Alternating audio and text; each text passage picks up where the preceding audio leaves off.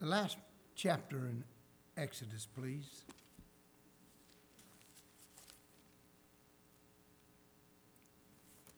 It is wonderful to know that the Lord is faithful. If we trust in ourselves, we shall surely fall. When we put our faith in Him, we shall surely stand. Amen. That's the way life is, my friend. He is God. We are the created. He is the Creator. And aren't we thankful for His goodness to us? Chapter 40 of Exodus.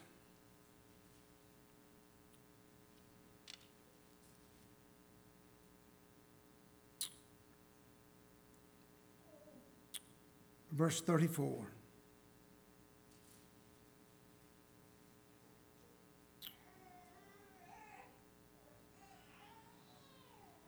The last sentence in 31 is, so Moses finished the work. Then a cloud covered the tent of the congregation, and the glory of the Lord filled the tabernacle. And Moses was not able to enter into the tent of the congregation, because the cloud abode thereon, and the glory of the Lord filled the tabernacle. And when the cloud was taken up from over the tabernacle, the children of Israel went onward in all their journeys. But if the cloud were not taken up, then they journeyed not till the day that it was taken up. For the cloud of the Lord was upon the tabernacle by day, and fire was on it by night, in the sight of all the house of Israel, throughout all their journeyings. The Lord bless His word. You may be seated. Honor, presence, glory. It's in that order. We would like the glory, but you can't do it without honor, and you can't have it without presence. We sometimes think about the glory that should come or what we would have, but these passages I shared last night speak clearly to us of first priority. We must become people like that of Moses, who is willing to put God and His honor first, even before ourselves. And the Lord in some way was testing Moses to see how clear he was. Though he knew it, we're seeing through it. Can you imagine God speaking to a man and telling him, stand aside? Every time I think of that, it's humorous to me. God doesn't have to tell anybody to stand aside. He can move them. Yeah. He doesn't need us. Sometimes we think about that God needs us. God doesn't really need us. He wants us, and He wants us to have Him. There's no fellowship. That God doesn't need us because of fellowship, because He has forever had fellowship as the Father, Son, and the Holy Ghost, and that three in one have fellowship with one another that we will never know. Never know. But He has come to give us eternal life and that we may live in Him. This passage here speaks of glory that came upon the tabernacle. Praise God.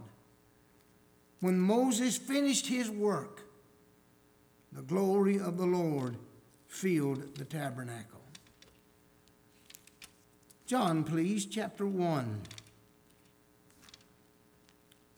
verse 14.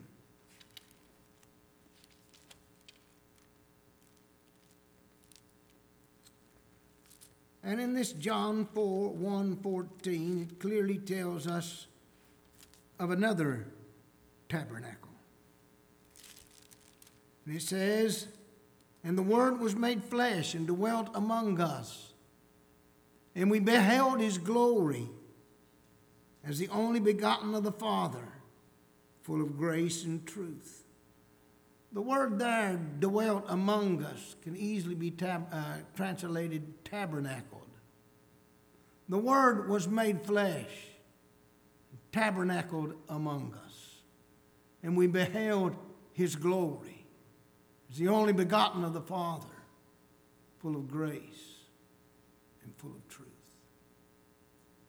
In 1 Corinthians, you'll find where Paul says, and ye are the temple of God. And in 2 Corinthians chapter 3, verse 17, 15, he'll talk about the Spirit of the Lord. Where the Spirit of the Lord is, there is liberty. And he changes us with ever-increasing glory into his image. And in that chapter 4, well, let's turn over there, please, because I'd like for you to look at it.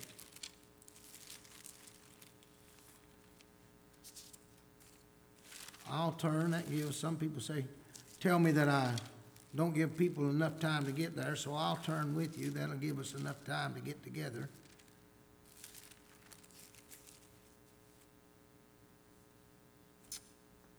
Tells us we change from image from glory to glory. There's faith to faith and there's glory to glory. In 2 Corinthians chapter 4 now, it tells us, and having renounced the hidden things of dishonesty, not walking in craftiness, nor handling the word of God deceitfully, but manifestation of the truth, commending ourselves to every man's conscience concerning the sight of God. And if our gospel be hid, it's hid to them that are lost, in whom, that is the lost, in whom the God of this world have blinded the eyes of them which believe not, lest the light of the glorious gospel of Christ, who is the image of God, should shine unto them. For we preach not ourselves, but Christ Jesus the Lord, and ourselves your servants for Christ's sake. And God, who commanded light to shine out of darkness, have shined in our hearts to give the light of the glory, or the light of the knowledge of the glory of God in the face of Jesus Christ. God's glory was seen in the first tabernacle. Matter of fact, it came down in the temple as well. When the glory came down with Moses, they all fell to the floor, prostrate to the ground, prostrate in the presence of the Lord. God's glory had come down. In the temple, we see where the Lord is well. After Solomon had finished everything according to the command of his father David, who got the resources to build the temple, and now Solomon finishes it under his direction, though he be dead. And now he prays a prayer, and the glory of the Lord comes upon the temple. Now there's no cloud there like the cloud was on the mountain, in the wilderness, but the glory of the Lord filled the temple. And all of them stood reverence, bowing their heads. All of them was reverence, of course. The first ones being folks like maybe a little unsophisticated as their children would be. They fell prostrate before the Lord. Here everyone stands silent with their heads bowed, honoring the Lord. God's glory has come. The Bible tells us that there was a time when the glory of God departed the temple. Ichabod, God's glory, have departed. Those things in the Old Testament concerning what was there was a type of what is to come. The tabernacle that was there was the presence of God's presence among them. God would come and tabernacle among us. It would tell us of a time when he would come and the glory of God would be with him. Isn't it interesting that when the Lord had spoke to Moses and told him, "You shall see my glory," that God's glory filled the temple, the tabernacle? Obviously, or probably, Moses had felt that presence of the Lord when it was up on the mountain and the word of the Lord, his name was proclaimed, and his goodness and glory was seen in his creative powers as the Lord God, and then the glory seen in his character. Now, after the finishing of all the work, and he has finished his work, God's glory is going to come down. It's going to be the place where God dwells among them. The tabernacle was made in a certain way. There was an outer court in which there was the altar, the brazen altar, which they could come and make sacrifices for their sins. There was in the inner courtroom a table of showbread and an incense in which they burned incense all the time. This incense would smell beautiful and take away or try to lower down the stench of the blood that was on the outer court. And then there in the inner court was on the next one, a little room about 15 foot square, and in it was just a little ark that was built, a covenant for them, and seraphim stood on each side with their wings toward there. And inside of that ark of the covenant, God had placed the two tablets, placed also the budding rod of Aaron and loaves of bread. Here it was, the symbol of God's presence among them. Isn't it interesting that in the garden, God symbolized his presence at the eastern gate with the seraphim, and now he will signify his presence by the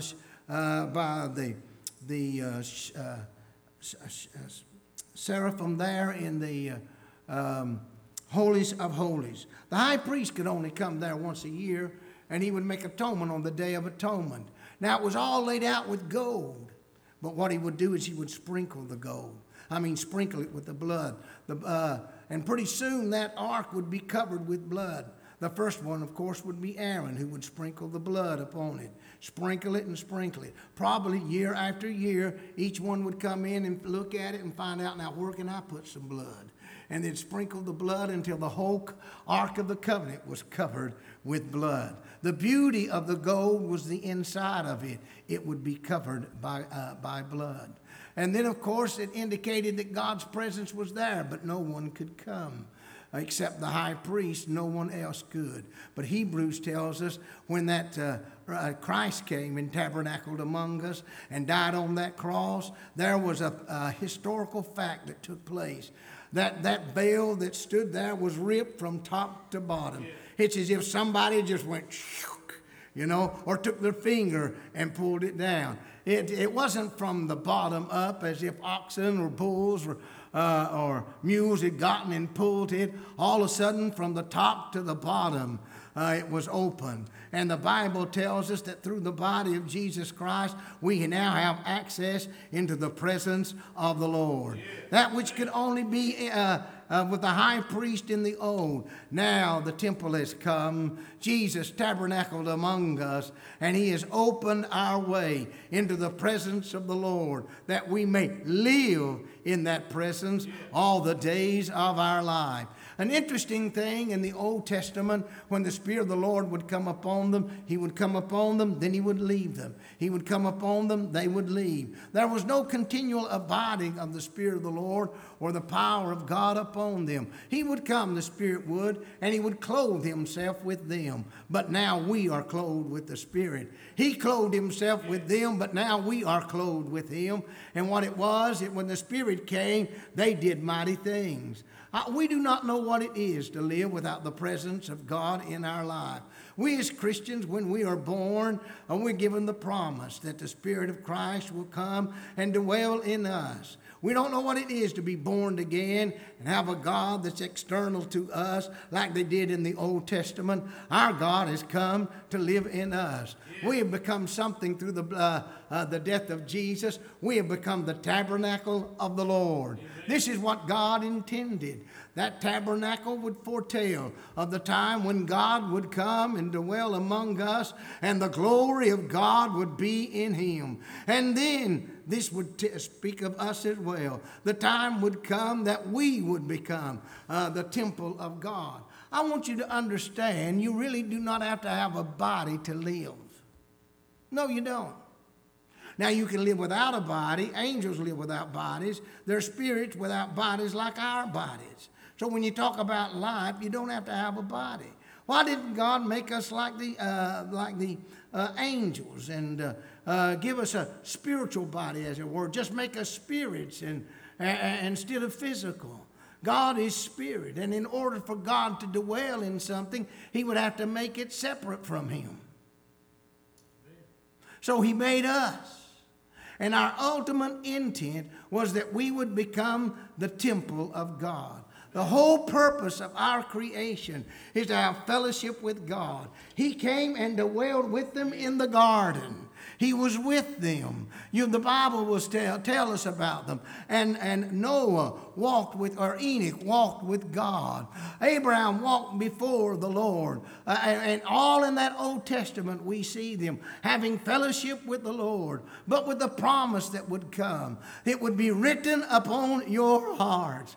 That which I given to you in stone is going to be written upon your hearts. And I'm going to make a new covenant with you. And I'm going to put a spirit within you. Oh, praise the Lord. This is something different than what they did. It amazes me that without the Word of God, without the continuous indwelling of the Spirit of God in their life, without the promises and the things that they could look back to with the death of Jesus Christ, they still served him. Here's a man who walked with God for 360 years and was not, for God took him. He was that light in that antediluvian age, in which in the dark period it was Enoch who shined bright and declared fellowship with the Lord. They didn't know what it was to live again. They didn't know if you die, you just die. But all of a sudden, here's a man that didn't die, indicating to us that there is life after death.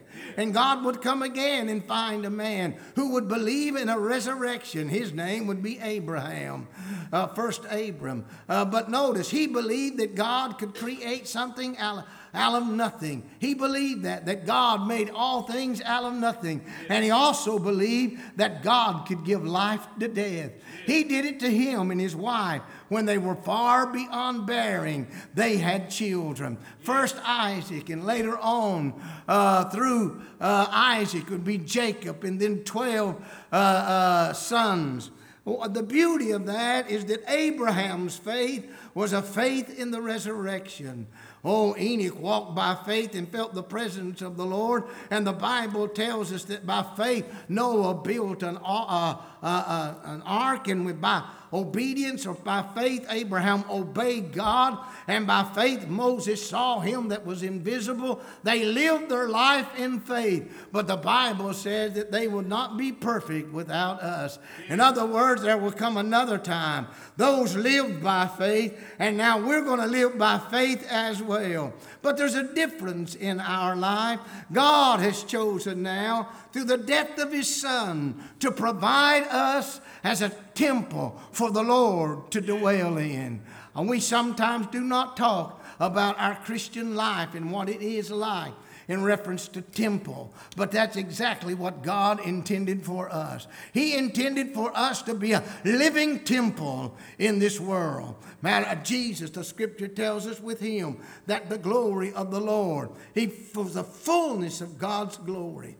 In Colossians chapter 2, 9 and 10, it tells us that Christ is the fullness of him that filleth all in all. And then in chapter 1 of Ephesians, it tells us that he that filleth all in all, the one that filleth all in all, now fills the church. And we have become the fullness of him that filleth all in all. Do you get it? In the Old Testament, the tabernacle was filled with the glory of the Lord. Jesus was filled and full of the glory of the Lord. And the church is to be full of the glory of the Lord. This is our destiny in the world in which we live. We're not here just to be saved from our sins. If that was the object of our Christian experience, is that we can be saved from our sins, then why does he leave us to struggle as we do?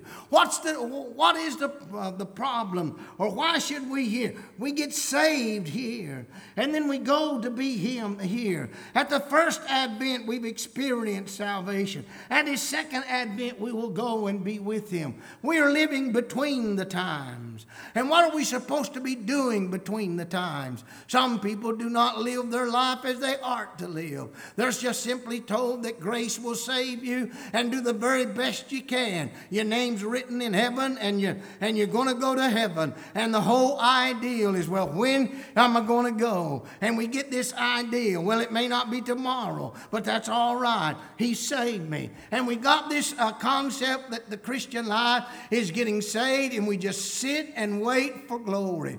We'll go to church. We'll do certain things. We'll struggle in this world because we live in this body, you know, and we can't be free from it. So we'll do our struggling, hoping sometime that the Lord will come and bring us out of that. That's not the kind of life that God intended for His people. He didn't want us to live a detached life from our first advent to our second advent. He's not waiting for us at the time of conversion, and now we have to struggle with our own obedience and faith until finally we see Him. He desires that we would experience the fullness of the Spirit of God in our lives. He wants us to have the glory of the Lord. When the glory came down and Moses saw the glory on Mount Sinai, when the glory came down in the tabernacle, when the glory came down in the temple, when the glory was seen in the life of Jesus, it's got closer to us. That which was predicted at Mount Sinai,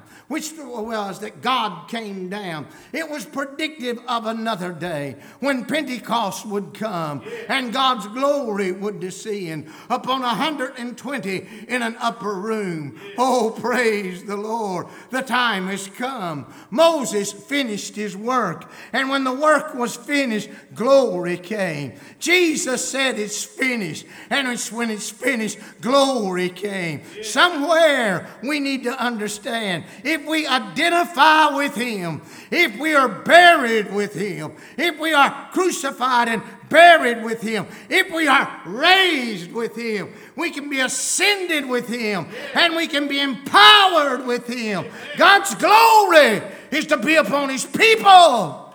Amen. This glory. Our Christian life is not to be some struggle that we talk about. We talk about it often. Our sermons are that way, you know. And we talk often that we need a divine breakthrough. God's got a breakthrough. Why has it got to be breakthrough for? I mean, you know, we're going to have a breakthrough. We're going to have a divine visitation from God. God's supposed to be with us. We're supposed to be the ones that are coming. We all, temples of the Lord, gather together. And when we gather together, we're the temple of God. It's not that God has to break down or that God has to come through. He ought to all be with us. We ought to be bringing Him with us. It's not that we come and say, oh Lord, will you fill your house? He's already filled His house with everyone that is here. Somewhere we've got our theology wrong. We think that God is way out there, and somewhere He's got to break through our selfishness, our indifference, our worldliness, our carnality, and we've got to ride that altar over and over again and again. I wish that we would get rid of that first principle. I wish we would die once forever. I wish we wouldn't bring up again those elementary doctrines that Hebrews says. I wish that we would go on into perfection. I wish we would no longer be children, but we be mature in the Lord until God's glory fills the house. Hallelujah.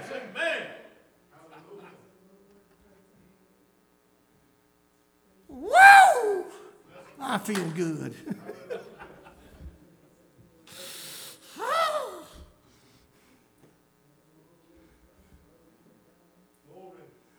We live far below our privilege. We sometimes act like we're the Peloponnesian lady. I'll just take crumbs, Lord.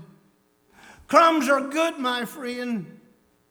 But you see, to her it was, you're outside the kingdom. I've come to Israel, and the blessings come to Israel. This Gentile lady will not be moved, and she will not be put off. Even dogs get crumbs. Now, you may think that's a low opinion of her, but that was the opinion of Jews concerning Gentiles. Yes. They're dogs. This is probably the most insulting thing that Jesus has said in His whole life. I've read the book several times, each of the Gospels. I can't find anywhere else that Jesus speaks such cruel, almost racial statements. But he does it, probably in two ways. Hearing Jesus talk like that probably shocked them. You know, the Spirit can get grieved by the way we talk. And some of us go on and talk and talk and talk and never think about the grief that we give to the Lord. Her faith needed to be made strong. So Jesus made her to realize where she was. He is the God of the Gentiles. There's no doubt about that. Because there was a centurion who came to him and said, my servant is sick unto death. I'll come. You're going to go to a Gentile's house? The Pharisees are probably looking around at him. Oh, we got something here if he goes. And the centurion, knowing protocol, says, you don't need to do that.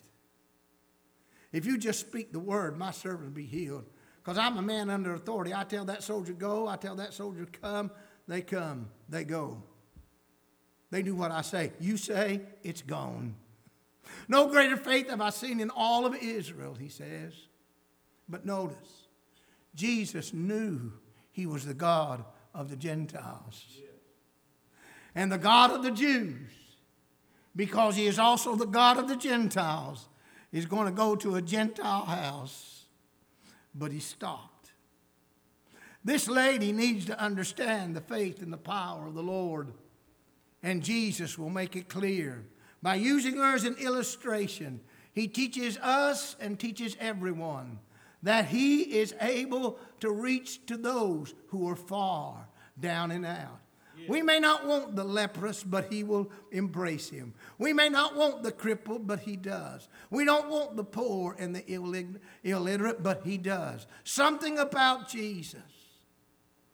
And he's full of glory. Yeah. Embracing a leper will not diminish his glory. Amen. Sitting at a well with a woman that's had 5 husbands and the one she's living with is not her husband does not tarnish his glory. Amen. For a woman to weep at his feet, and Simon suggests if you were a prophet you didn't know this, will not diminish his glory. He'll go into the house of the publican, Zacchaeus. It's amazing at what Jesus does. He spends time with people, but in that, his glory is not diminished at all. It seems to make it better. It appears. Now, I will tell you honestly, if I touch that which is ill, then I can get ill. We know that. That which is contaminated, that which is contagious, you stay away from. But Jesus does not get contaminated with our sins. Amen. You need not worry. You need not worry. You say, I don't know and I'm not worthy. It doesn't bother him at all. Come as we are, he changes us. The problem is we want to come as we are and stay as we are. That he will not permit. He will bring us, or he will allow us to come to him. He will draw us to him. No matter how vile, how selfish, how indifferent we may be. And he'll change us by the glory of the Lord. There was something about Jesus. He drew people to him.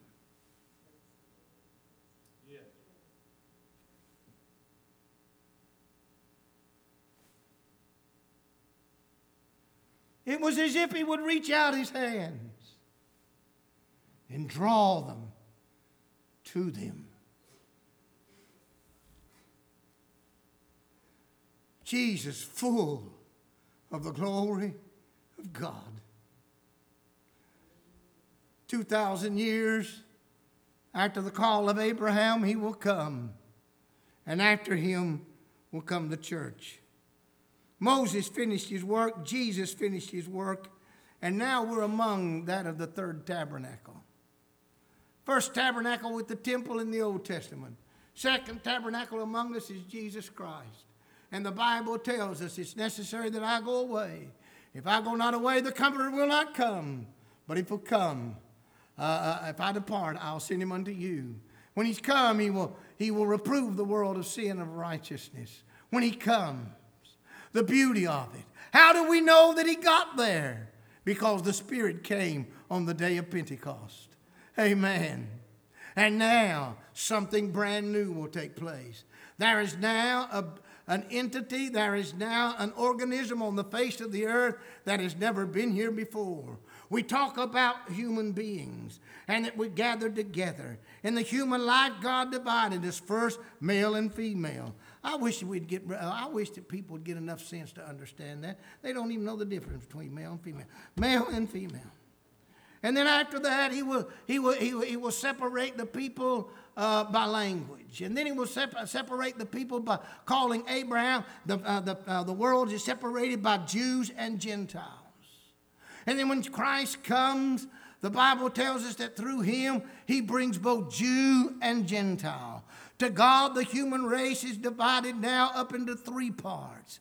There's three groups. There are Jews, there are Gentiles, and there is the church. And the church is composed of Jews and of Gentiles. And they have become one man, new man, one body in Christ Jesus. It is not an organization. The church is not an organization. We sometimes run it as a business, but the church is God's living organism on this earth. We are the living temple of God. The beauty of that. The church is seen as the body of Christ. The church is seen as a brethren, as a family, but also as a temple, and we're the temple. I mentioned that. We are the temple of the Lord, and together we are the temple of the Lord. He uses one metaphor. We are not no one. I can't say I'm the church. There are people running around saying that, you're the church. I'm not a church. We're members of a church, but I am a temple. I am a temple, and you are a temple. We need to make sure that we need to press it on our mind that God has made us a dwelling place. Yeah. Why did he make us a body? So that we can become the dwelling place of God. There is no other reason why God gave us a body other than the fact that he wanted to indwell us. He wanted his glory that's seen in his creation. Yeah. He wanted his character that is seen in who he is. He wanted that character to be displayed in flesh and blood. When the Old Testament saints fell short of it, Jesus comes. And now Jesus, full of grace and full of truth, lives without sin. He becomes the ideal man. There is one among us. One has come among us who has lived the perfect life in fellowship with God and the glory of the Lord upon him. And he gave his life that you and I also may have the glory of God in our lives. Amen. Now, what does that glory consist of? Number one, it consists of proclamation. And God proclaimed his name. Did you know what? The early church went everywhere proclaiming the name of Jesus. Yeah. There is no other name given under earth, under heaven, where man can be saved except through the name of Jesus. Oh, Jesus. You call on him in time of salvation and sins are washed away. Healing comes in the name of Jesus. Powers of darkness must be release their hold in the name of Jesus. Demons flee. Sicknesses are healed. Crippled have walked. Blinded eyes have seen. In the name of Jesus, we can pray that name and it can bring us deliverance. We can cry out, Jesus! And all of a sudden, that blessed call out brings the presence of God to us. We can speak it and worship Jesus. Jesus. Oh, what precious name.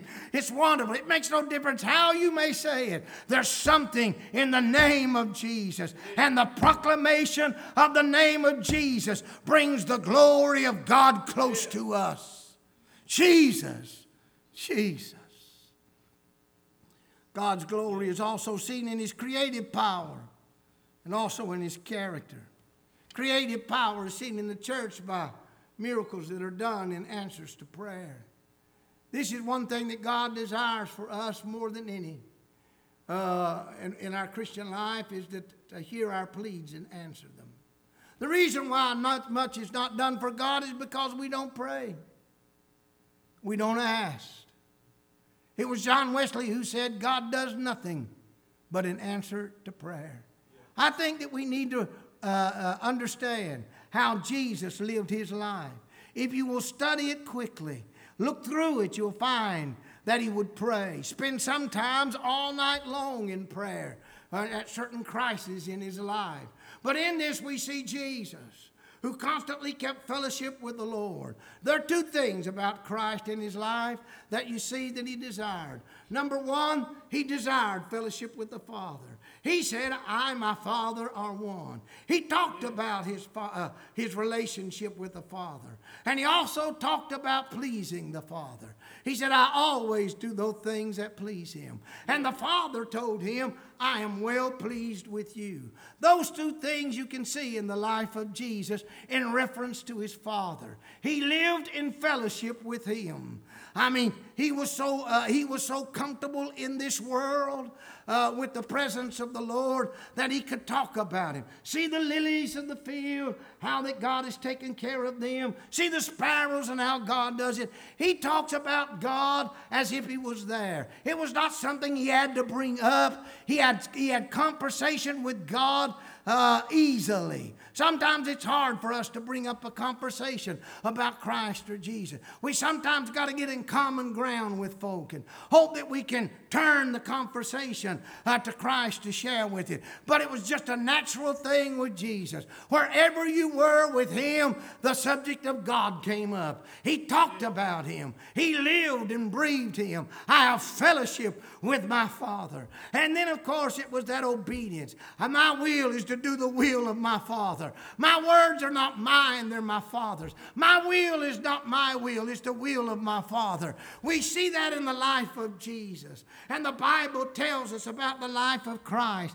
It's seen in two things, that Christ had the Lord ever before him and in his right hand. You remember the statement that Jesus said, unto you commend my spirit, and he gave up the ghost and died on the cross. He commended himself into faith. In other words, the God that's forsaken him. My God, why hast thou forsaken me? The very God that is forsaken him is the very one that he will put his trust in. I wonder how often we are willing to do that. When God seems so far from us, when it seems that God doesn't answer our prayers, are we still willing to trust him? Or are we going to complain and grumble and say, I don't know what God is doing? Jesus, when his Father had turned his back on him and declared that it's finished, he puts the ultimate of faith. Unto your hands commend my spirit, and he gave up the ghost. Somewhere we need to understand that Jesus kept him ever before him and in his right hand. And if we want the faith of Christ, we've got to keep the Lord ever before us and at our right hand. If it's ever before us, the glory of the Lord will shine. When Moses saw the Lord face to face, do you know what? The glory shined from him. When he was close to his side,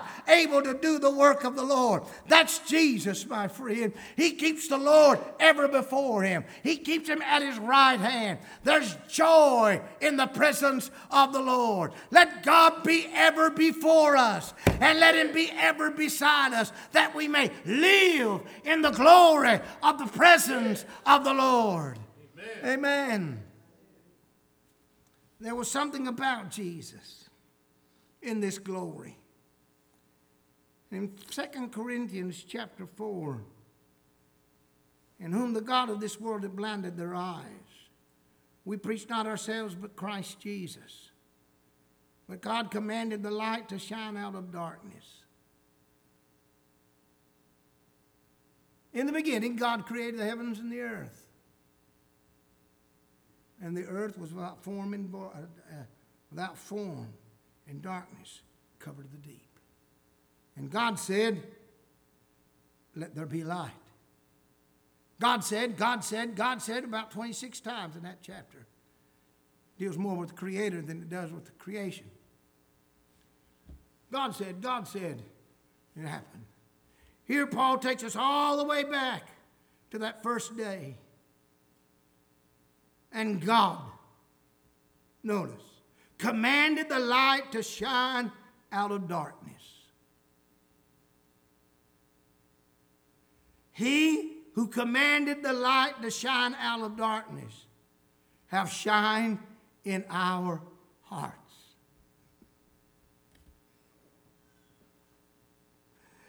He didn't command light to shine in our hearts. He has shined in our hearts. Yeah.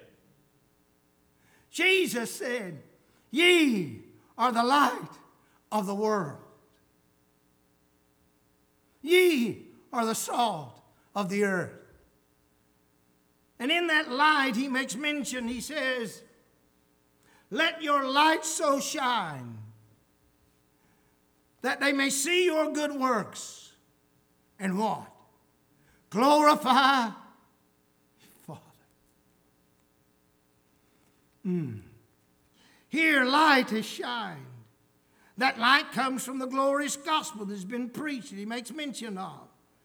Manifested to every man's conscience through truth.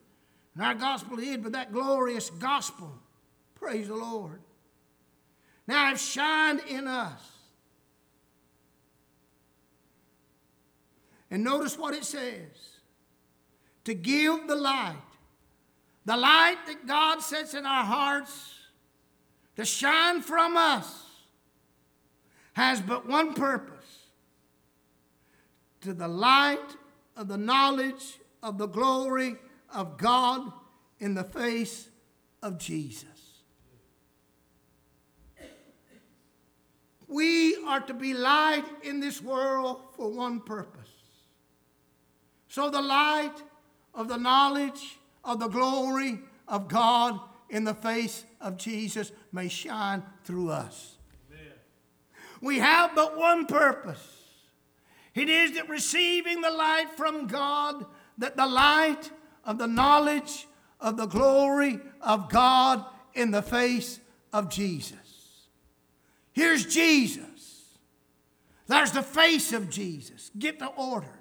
We'll go backwards. There's Jesus. It is. Shine unto you in the light and the face of Jesus. Jesus Christ. It's the face of Jesus. The face of Jesus. The glory of the Lord radiated from his countenance. But it was not just glory. It was knowledge of the glory. But it simply wasn't the knowledge of the glory. It was the light of the knowledge of the glory that was in the face of Jesus. Amen. Now you put that to us, that the light is shined in our hearts. What is it telling us? It is telling us that if Christ dwells in us, how many of you believe that Jesus Christ dwells in you? Are you Christian? Amen. Do you believe that he dwells in you? If he dwells in us, this is our life. This is what we should be. We should reflect Jesus, the face and the countenance of Christ. The early church said, as he is, so are we in this present world. Yeah. When people see you, do they see Jesus? It's not enough for me to say, I've committed myself to Jesus and he lives in. If the light's in our heart, that light is going to shine, and it's going to shine. It's going to give the knowledge of the glory of God in the face of Jesus. He's no longer with us, but we are with him. And the Bible tells us that the fullness that dwelled in him dwells in the church, and the church is the fullness of him that dwelleth in all things. The church is the fullness. We are supposed to be the fullness of Christ. If that be the case, then our face and our countenance, our responses and our works should reveal Jesus Christ. Notice, the light shall reveal the good works that God is with you. Light reveals the good works. Jesus came to do good things. He was anointed of the Holy Ghost and went about doing good. Where was the glory of God seen? The glory was seen in the face of Jesus, and it was seen also in the works of Christ. And that's the thing with us as well. We need to live simple lives. We need to live holy lives. We need to be able to live in such a way that when people see us, there is a countenance that is quite different. Amen. One of the things concerning tattoos and all is the fact that it obscures our flesh and makes us look different than what God intended for our creation. And it's through that you have to try to find the man or the woman. We're becoming, we've lost the sense of bearing the image of God. We don't like who we are, so we try to make ourselves something that we are not. Somewhere we need to look in the mirror and accept to us, because there is no one in the world like you. There is no one else in the world going to be like you. There's only one you. And if that from your countenance, Jesus Christ can be seen, glory, you're going to reflect the glory of the Lord. And men will come to know the glory of God. And that light shall shine and reveal the good works that we do by God Almighty. We need the glory of God in our lives. Oftentimes we think of glory as a feeling that comes down in the presence of the Lord. That is true, but that is not all of it. If you remember what it said in Exodus chapter 35, where it said, and God revealed his glory, and he was merciful and gracious and full of grace or goodness and truth. Christ, grace and truth, the fullness of him. Those last two words in Exodus, John will use to describe Jesus. He is full of grace. He is full of truth. Unless you think that I'm overboard with this in verse 6, look at verse 7. But we have this treasure in earthen vessels. The light of the knowledge of the glory of God is in earthen vessels.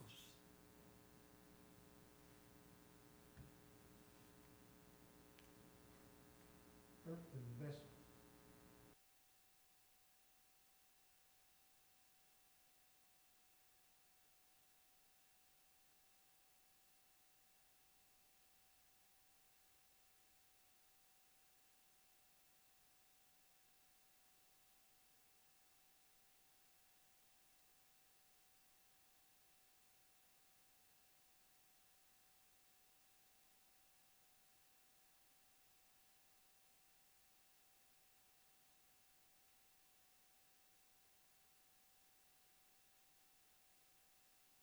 This body.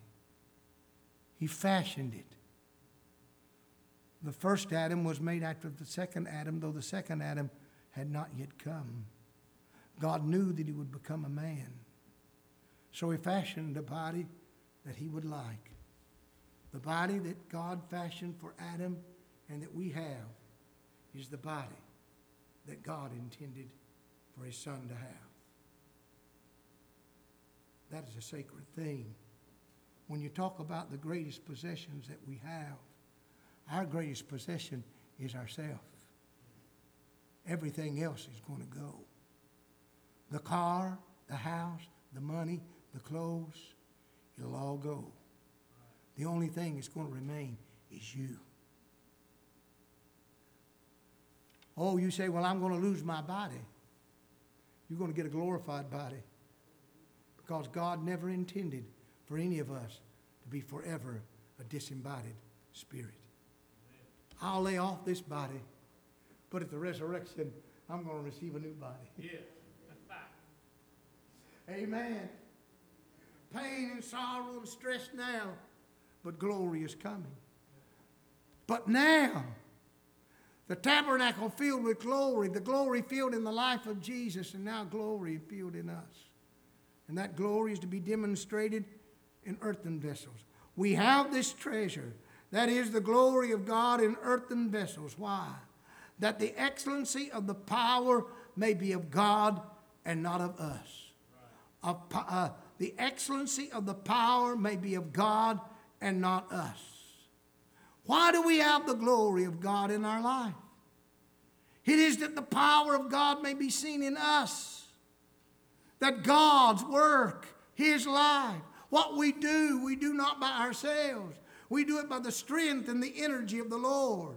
You find one man struggling all of life and he's without God. Here's another man or another woman with the Lord having the same struggles, but they've got a joy that's in them and they have an energy that is in them and they've got strength that comes not from what man gives but from the Spirit of God. That's the way the life intends, because when God's glory is in this vessel, it is so that the excellency of the power of God might be seen in us. That power that saved us is a power that gives us life in Christ. He didn't call us just to be saved. He called us to salvation and life in Christ. He has given us an abundant life in the Lord, that we may know Him and live in Him and have our very being in Him.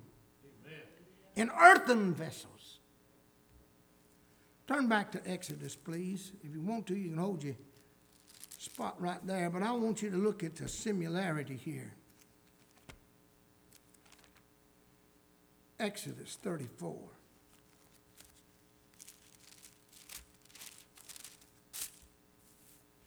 God's glory has come down. I beseech you, show me your glory, was the prayer. And in chapter 3, the Lord comes down. And He tells of the glory that He sees. And then God speaks to them. And He said, Moses does rather, if I have found grace in thy sight, O Lord, that's verse 9, let my God, I pray thee, go among us. For it is a stiff-necked people, and pardon our iniquity and our sin, and take us for thy inheritance. Notice his prayer. Yes, we are a stiff-necked people. But Lord, if you are full of mercy and you're forgiving iniquity, and he sees the glory of God in his character, he says, Lord, pardon our iniquity and our sin. And will you take us as your inheritance? He's on the mountain. They're down there. They've been excommunicated from the presence of the Lord. And here their leader is saying, Lord, let us be your inheritance and dwell among us. And notice. And he said, behold, I make a covenant. This is God. And God said, behold, I make a covenant. Before all my people, I will do marvels, such as not been known in all the earth, nor in any nation. And all the people among which you shall see the work of the Lord. For it's a terrible thing that I will do with thee. Observe thou there that which I command thee this day. And then talks to them about obedience. Notice what has happened. The glory of the Lord has been revealed to Moses. And Moses, who said, Lord, if you can't forgive, then blot my name out. He knows that he can forgive. And now he intercedes and asks for pardon, and that we may be your inheritance. And what does God say? He says, I'll make a covenant with you, and I'll do marvels and wonders in here. Notice, the glory of the Lord descended upon Mount Sinai, and Moses saw it. The glory of the Lord would come to the tabernacle as well.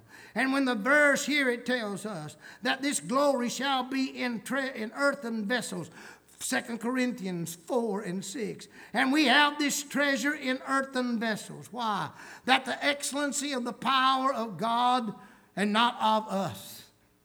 I will let my glory be known among you. I will pardon you, and men will see my glory demonstrated unto you. But more than that, I will do marvels and wonders. among you, because you will be my people. You will be my inheritance. I make a covenant with you. Jesus, on that night when he was betrayed, he took bread and broke it, and he said, this is the new covenant. By the blood of Jesus Christ, a new covenant was instituted, and the glory of God came down on the day of Pentecost. We are a new people. We are the people of the New Testament, or the new covenant, in which the glory of God is to be radiating from our countenance. The Spirit of God changing us from glory unto glory. Not from weakness to weakness, not from backsliding to backsliding, not from coldness to coldness, not up and down, not in and out, but from glory to glory. That in our earthen vessels, in our daily lives,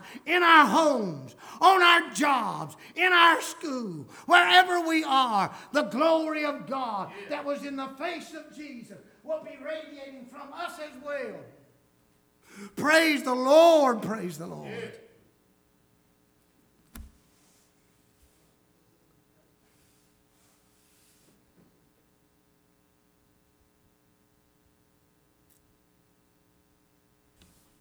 I think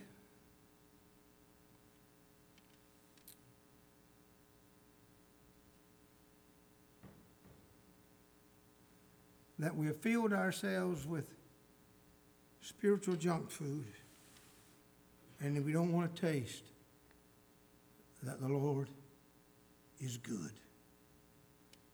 One last verse, please, in 1 Peter.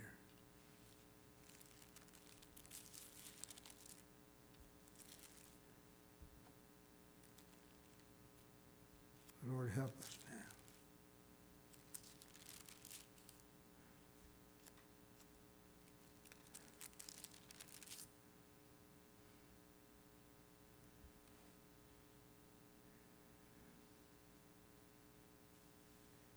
Chapter 2, verse 2 is, newborn babes, desire the sincere milk of the word, that you may grow thereby, if so be that you have tasted that the Lord is gracious.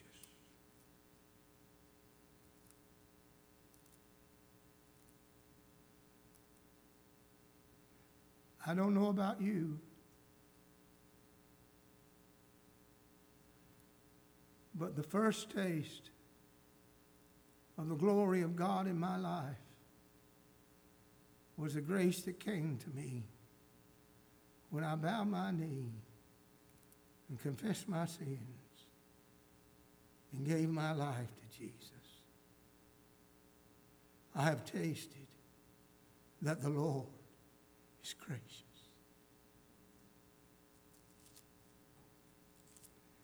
As newborn babes, desire the sincere milk of the word, tasted that the Lord is gracious. I go back to Exodus 34, where the Lord makes mention he's gracious and merciful. And the first exercising of God's glorious character to them was the pardon of their sins. He doesn't stop there. But here Peter says that, lay aside therefore malice and guile, hypocrisies, envyings, and all evil speakings. Paul tells us in Ephesians chapter 4 that our conversations should be with gracious words. If it's not with gracious words, we grieve the Spirit, and it's the Spirit that changes us unto glory. Too often the conversation of many carnal Christians, they're full of ill will, they're full of guile, hypocrisies, envyings, and they speak evil of everyone around them. I don't want to be like that. I want to taste that the Lord is gracious. living in the last days. Flip over, please, to chapter 4.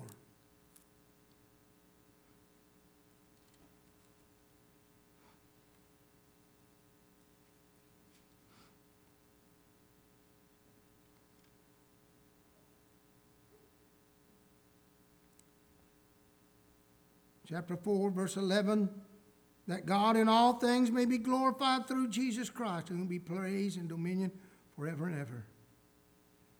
Talks about how we are to live in these last days, beginning in verse 7 through 11, and tells us that God may be glorified in Christ. Talks about persecution coming and so forth. But notice what he says. If ye be reproached for the name of Christ, verse 14, happy are ye. And the Spirit of glory and of God rest upon you. On their part he is evil spoken of, but on your part he is glorified. Spirit of glory. Spirit of glory. That's what we need. We need the Spirit of glory to rest on us, so that Christ may be glorified in everything. That the light that shines through us and Christ revealed in our countenance and in our behavior. Jesus, I pray that you'll take the feeble words I've shared tonight. Open our eyes. Do what mere words cannot do. Your glory filled the first tabernacle and temple. Your glory filled the tabernacle of Jesus. Now we, being the temple of the Lord, you want us to be filled with your glory. Glory. Glory seen in good works that's done by you. Glory that is seen in reflecting the character that's you. Your light shining through us reveals good works. It's in earthen vessels. It's so it may be by power. You forgave them, and you wrought great works and miracles among them, delivering them and sustaining them. And now the church has come. The Spirit fills us. Oh Lord, let glory be upon us. Let the church be the church, the fullness of Jesus.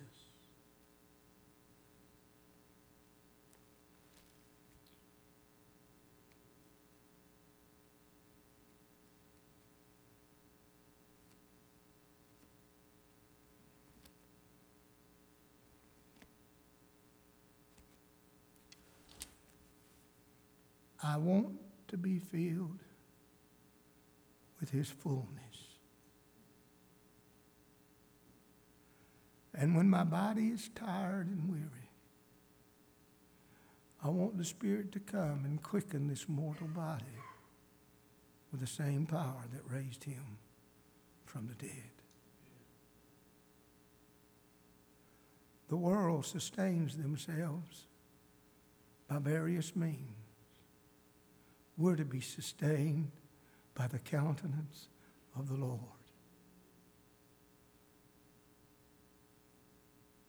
We can sing, and we can sing without the Lord. We can pray, and we can pray without the Lord.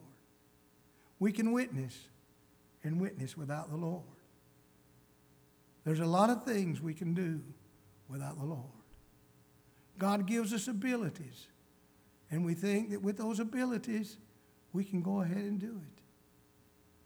But Jesus, who could turn stones into bread, would not do it by his own power. He would do it by the Spirit of the Lord on his life. If Jesus, living among us, having ability to do certain things on his own, would not do it on his own, but he would do it by the Father. The works I do are my Father's. I think that we need the glory of the Lord in our lives. Glory. That they will see the graciousness of our words, or hear the graciousness of our words. See the mercy expressed in our hearts. See the patience that we have with one another. The beauty of Christ living among us.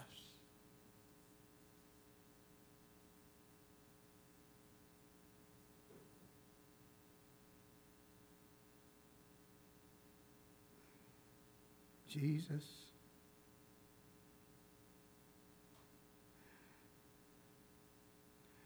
Oh, Jesus.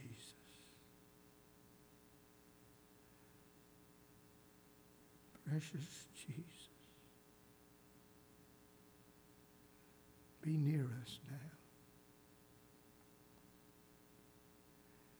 Your glory filled the first. Your glory, Father, filled the Word that was made flesh. And we beheld his glory as the only begotten from the Father. Let the world see the glory of God in us, the newborn. Let the Spirit of glory rest upon us. Let our lives be seen. If glory was in the face of Jesus, let glory be in our face as well.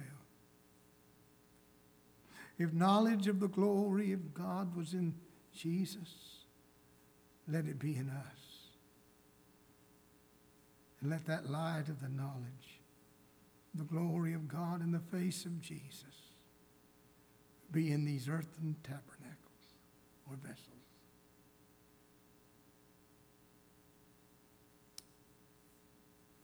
Could we stand, please?